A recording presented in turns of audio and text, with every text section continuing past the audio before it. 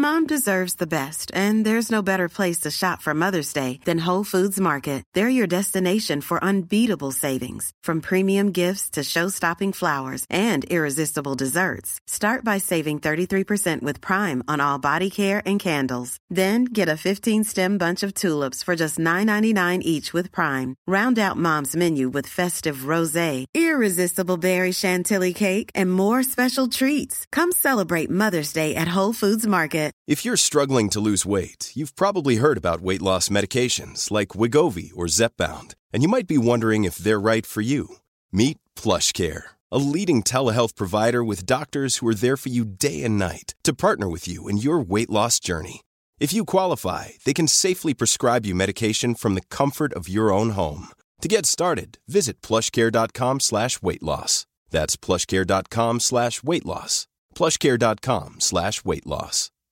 Hey, it's Paige DeSorbo from Giggly Squad. High quality fashion without the price tag. Say hello to Quince.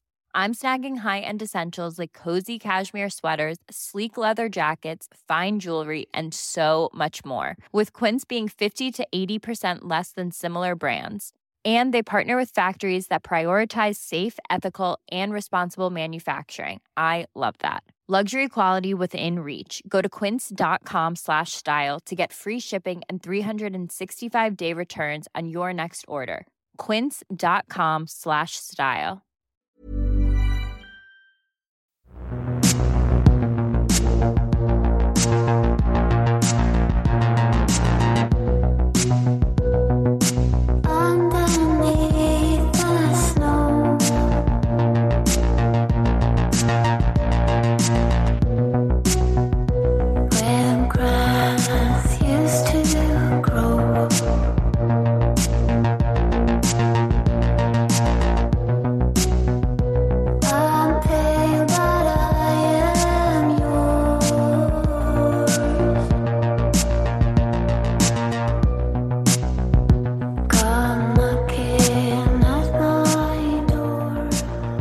Välkomna till Pandemipodden.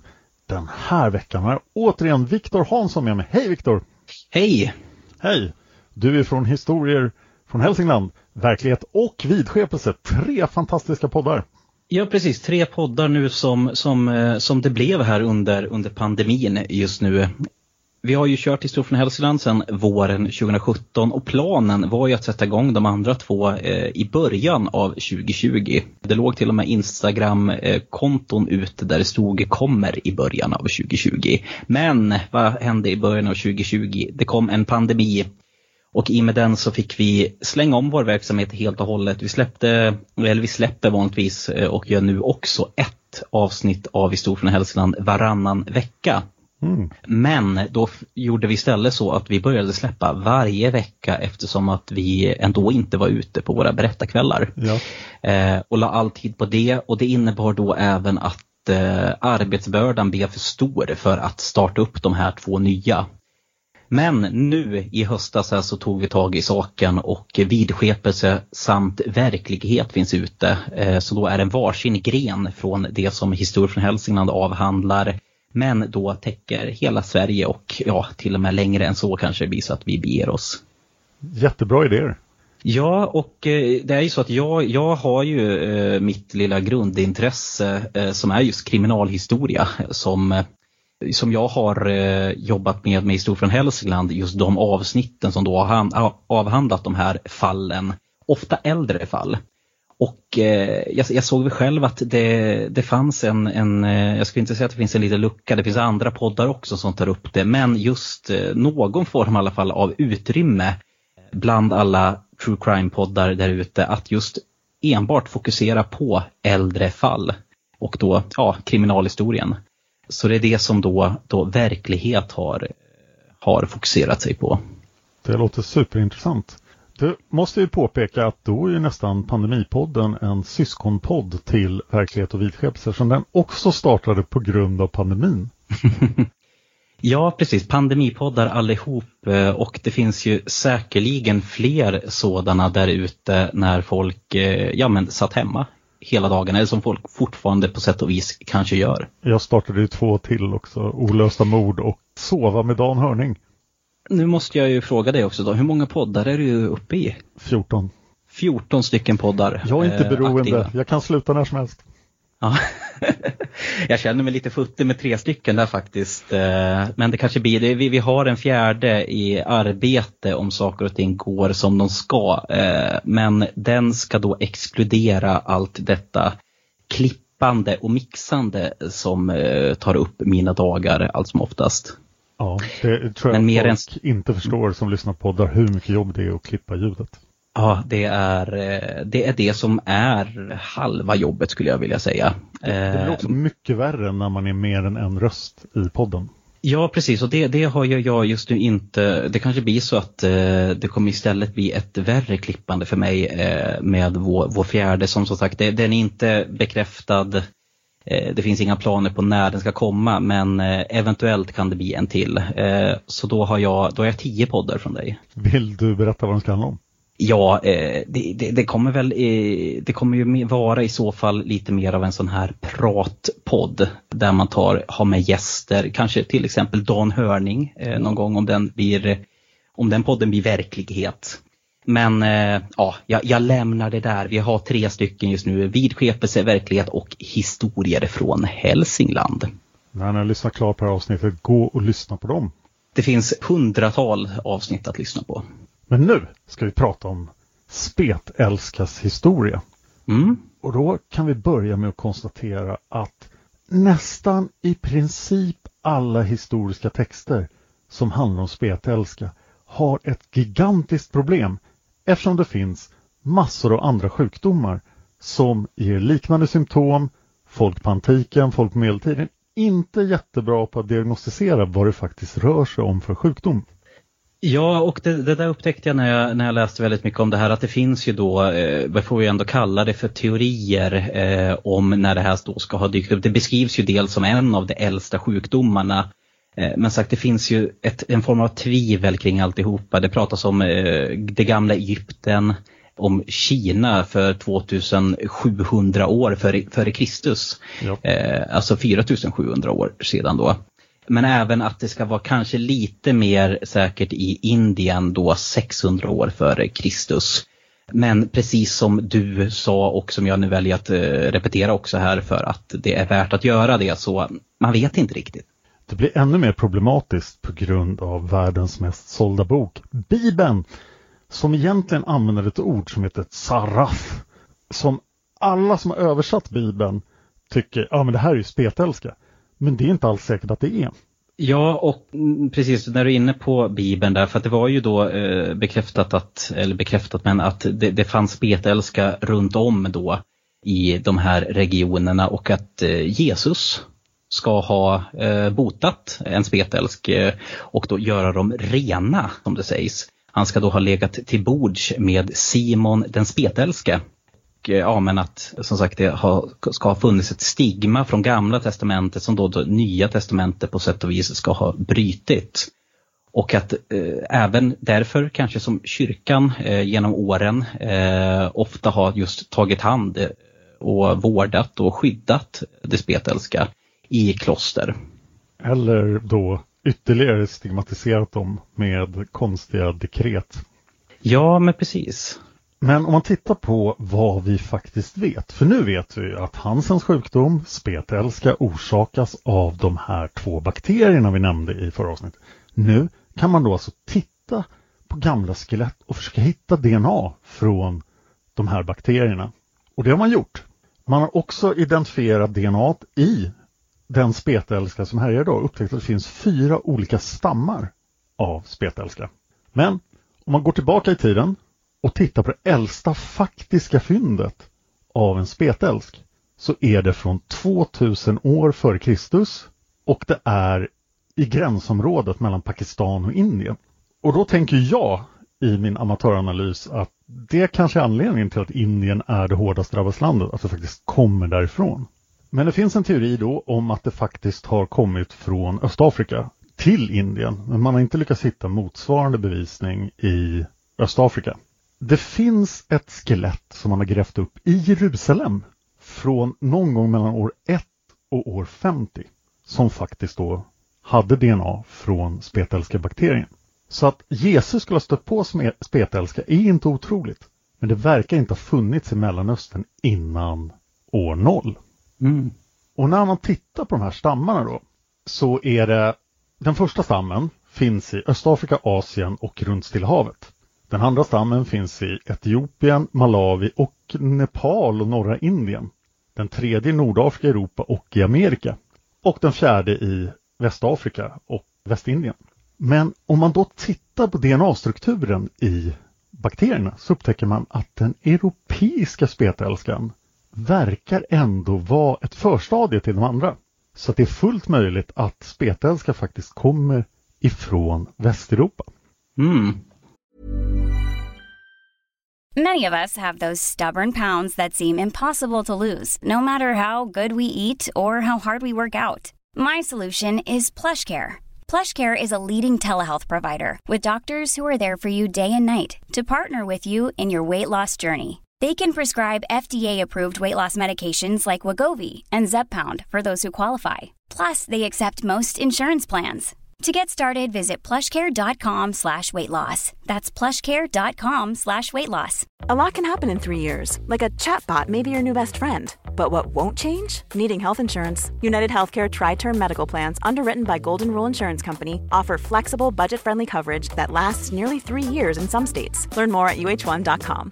Quality sleep is essential. That's why the Sleep Number Smart Bed is designed for your ever-evolving sleep needs. Need a bed that's firmer or softer on either side? Helps you sleep at a comfortable temperature? Sleep Number Smart Beds let you individualize your comfort, so you sleep better together. JD Power ranks Sleep Number #1 in customer satisfaction with mattresses purchased in-store. And now save 40% on the Sleep Number Limited Edition Smart Bed for a limited time. For JD Power 2023 award information, visit jdpower.com/awards. Only at Sleep Number stores or sleepnumber.com. Och det verkar också som just de här ekorrarna i England har precis den här jättegamla versionen av spetälska. De som då anklagas för att ha spridit spetälskan på grund av handel med ekorrskinn under medeltiden. När man går tillbaka till gamla texter då så är det i princip, det är så problematiskt eftersom man inte vet vad de beskriver. Och det finns 4-5 andra sjukdomar. Men en sjukdom som verkligen liknar spetälska och dessutom är smittsam på ett helt annat sätt är syfilis. Och där kommer då spetälskaepidemin på 1500-talet när syfilis kommer över från Amerika 1530-ish. Så blir massor av folk feldiagnostiserade. Men det här är ju spetälska, så är det inte det. Man har hittat fynd i England då, men de går inte längre tillbaka än till 1200-1300-talet. Så att man kan inte bevisa att det här är den äldsta spetälskan, men DNA-strukturen på den ser ut som att den är det. Ja, och då kommer vi till de här sättet att hantera spetälska. För att väldigt tidigt får ju folk för sig att vad jättebra det vore att placera de spetälska i separata kolonier. Och det var det jag menar när jag pratar om kyrkan, att de har ju så här vid flera tillfällen förvisat spetälska från städer. Bara, nej, ni måste vara på de här kolonierna ute på landet. Och Gud vet vilka människor som faktiskt sattes i de här kolonierna eftersom de var så dåliga på att diagnostisera spetälskan. Jag tror att Frankrike har rekordet och hade 2000 spetälskehus då under medeltiden vid ett tillfälle. Ja, och ett annat land där även som nämndes i förbifarten i avsnitt 1 var Grekland. Som då instiftade tvångslagen, den första tvångslagen om isolering av då sjuka år 1901 och äktenskap mellan friska och sjuka förbjöds 1903 och äktenskap mellan friska och sjuka förbjöds även. Och sen 1903 då så bildades just en sån här koloni då på en klippö utanför Kretas nordöstra kust. Och det var då Spinalonga, tveksamt uttal där från mig som det kallades. Och dit så förde man då sjuka från hela landet. Och den kommer att finnas kvar då till 1957 och omnämns som Europas sista leprakoloni. Det är vansinnigt sent. Det var väldigt sent. Då var det ju faktiskt också så att det fanns en annan syn på sjukdomen. Botemedel hade börjat komma, men ända fram till 57. Var den könssegregerad? Det nämns faktiskt inte huruvida den var det. Det var otroligt populärt att könssegregera spetälskekolonier eftersom då man trodde ju länge att den här sjukdomen var genetisk eller överfördes till barnen. Och idag vet man att det inte händer. Har man spetälska och föder ett barn får barnet inte spetälska. Men det trodde man ju då, så då tänkte man vad praktiskt om de aldrig får träffa någon av det andra könet. För då kan de inte föröka sig. Haha. Ja, precis. Och det var ju även då, det var ju just i samband med den här norrmannen som vi har pratat om, Hansen, som det då stod klart att den inte var ärftlig. Han gjorde otroligt bra arbete med spetälska och därför heter det ju Hansens sjukdom. Ja, och sjuka kallas för hanseniter i vissa sammanhang. Men han var bara slutet på en lång tradition i Norge av att jobba med spetälska. 1832 så tyckte doktor J.J. Hjort att nej, nu ska vi ta reda på vad det här är. Så han gjorde en undersökning. Och den här undersökningen var så bra att den betecknas som en av de första epidemiologiska undersökningarna. Och sättet man gör undersökningar av sjukdomar är delvis baserat på doktor Hjort då. Han tänkte, gör jag den här studien, då kan jag hitta vad som orsakar spetälska och också ta reda på hur smittsamt det faktiskt är. Han följdes upp av jag vet inte om han var doktor, han följdes upp av vetenskapsmännen Daniel Cornelius Danielsen och Carl William Boeck. De jobbade hårt med spetälska och satte upp då ett nationellt centrum för spetälskeforskning i Norge. De trodde dock fortfarande att det här var ärftligt eller genetiskt. Men Hansen lyckades visa att det inte var det då. Det här var så framgångsrikt så att, hur översatte man den här termen? Surgeon Major. En jätteviktig läkare, jag tolkar honom som i princip smittskyddsläkaren för hela den brittiska kolonin i Indien. Han fick höra talas om där och han tänkte, i Indien har vi massor av spetälska. Jag måste åka till Norge. Och han spenderade lång tid i Norge, lyssnade på de norska vetenskapsmännen, åkte tillbaka och implementerade flera av de här metoderna i Indien. Så att Norge har varit en otroligt viktig bidragsgivare till kunskapen om spetälska. Under alla år har folk funderat på så här, spetälska, jättehemsk sjukdom, hur ska vi bota den? I det medeltida Europa var ju vetenskapen inte så framstående så man kom på ganska mycket konstiga saker. Det fanns botemedel som var okej, man kan bada, men skulle det inte bli bättre om man badade i barns blod eller jungfrurs blod? Källorna till de här historierna kanske inte jättebra. Men vi har en forskare som heter Gaucher.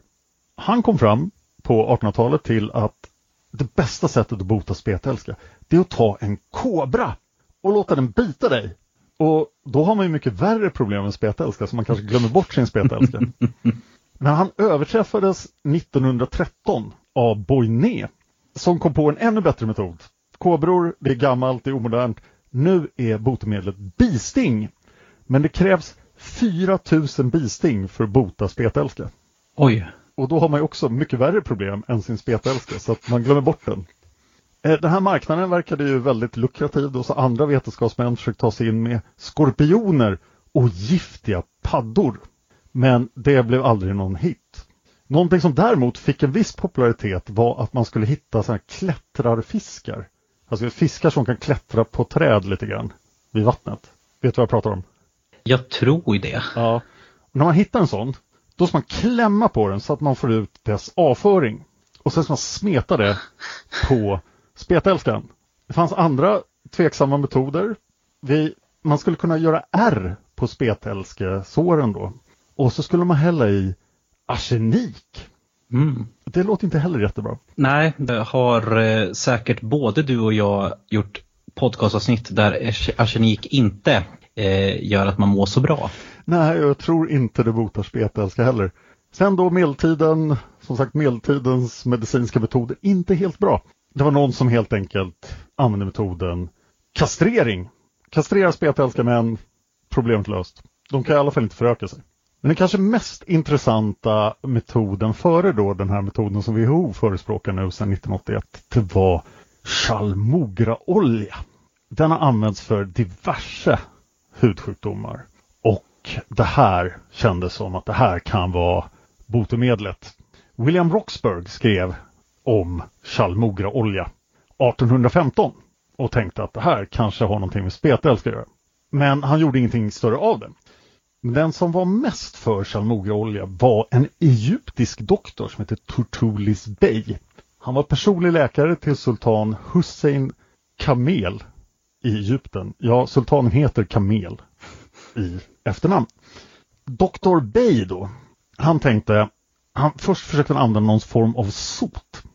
Men sen hörde han talas om Chalmograolja och tänkte att det här är jättebra.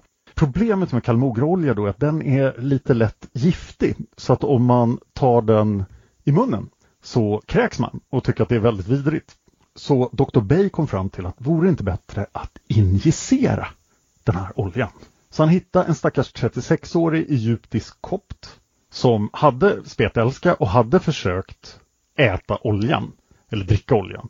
Men han hade bara kräks, det hade inte gått. Så Dr. Bey började injicera den här stackars 36-åringen med oljan. Och han slutade inte. Han höll på att injicera 36-åringen tills han blev 42. Då hade han injicerat honom 584 gånger med Chalmograolja. Och då försvann den 42-åringen då, hans spetälska. Och då undrar man ju om den här patienten bara sa att han var botad eller flydde eller något. För att det låter som en fruktansvärd behandling. Det här kom ju fram till då Frederick Power i London och han bestämde sig för en analys av den här oljan.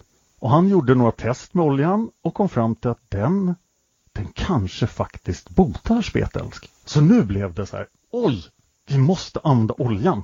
Ralph Hopkins vid leprakolonin i Louisiana i Carville.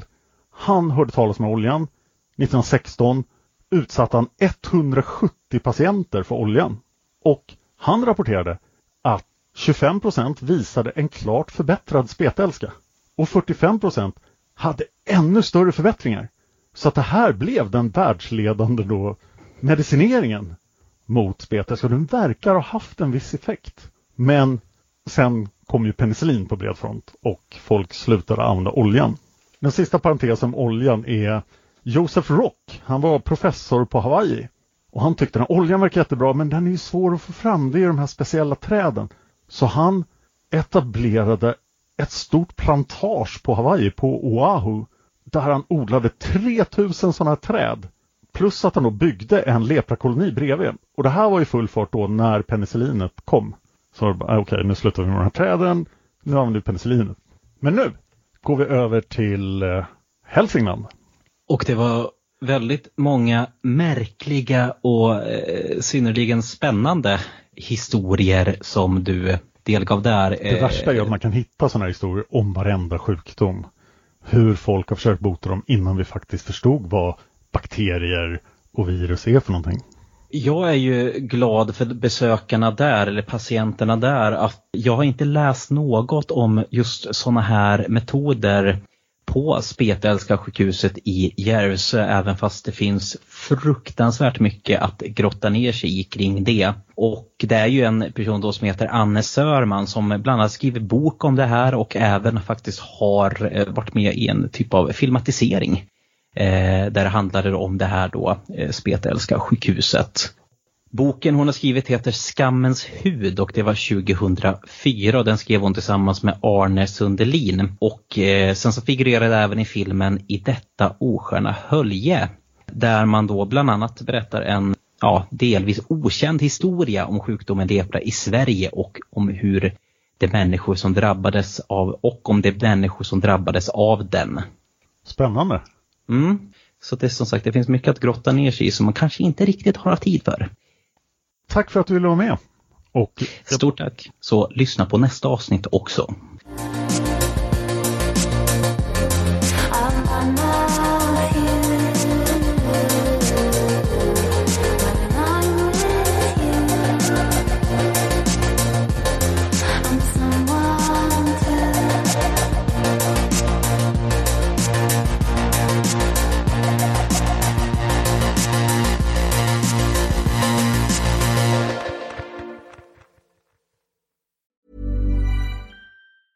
Mom deserves the best, and there's no better place to shop for Mother's Day than Whole Foods Market. They're your destination for unbeatable savings, from premium gifts to show-stopping flowers and irresistible desserts. Start by saving 33% with Prime on all body care and candles. Then get a 15-stem bunch of tulips for just $9.99 each with Prime. Round out Mom's menu with festive rosé, irresistible berry chantilly cake, and more special treats. Come celebrate Mother's Day at Whole Foods Market. Planning for your next trip?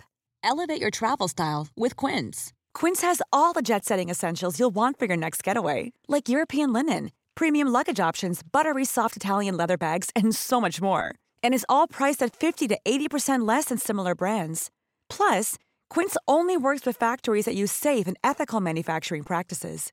Pack your bags with high-quality essentials you'll be wearing for vacations to come with Quince. Go to quince.com/pack for free shipping and 365-day returns. Mom deserves the best, and there's no better place to shop for Mother's Day than Whole Foods Market. They're your destination for unbeatable savings, from premium gifts to show-stopping flowers and irresistible desserts. Start by saving 33% with Prime on all body care and candles. Then get a 15-stem bunch of tulips for just $9.99 each with Prime. Round out Mom's menu with festive rosé, irresistible berry chantilly cake, and more special treats. Come celebrate Mother's Day at Whole Foods Market.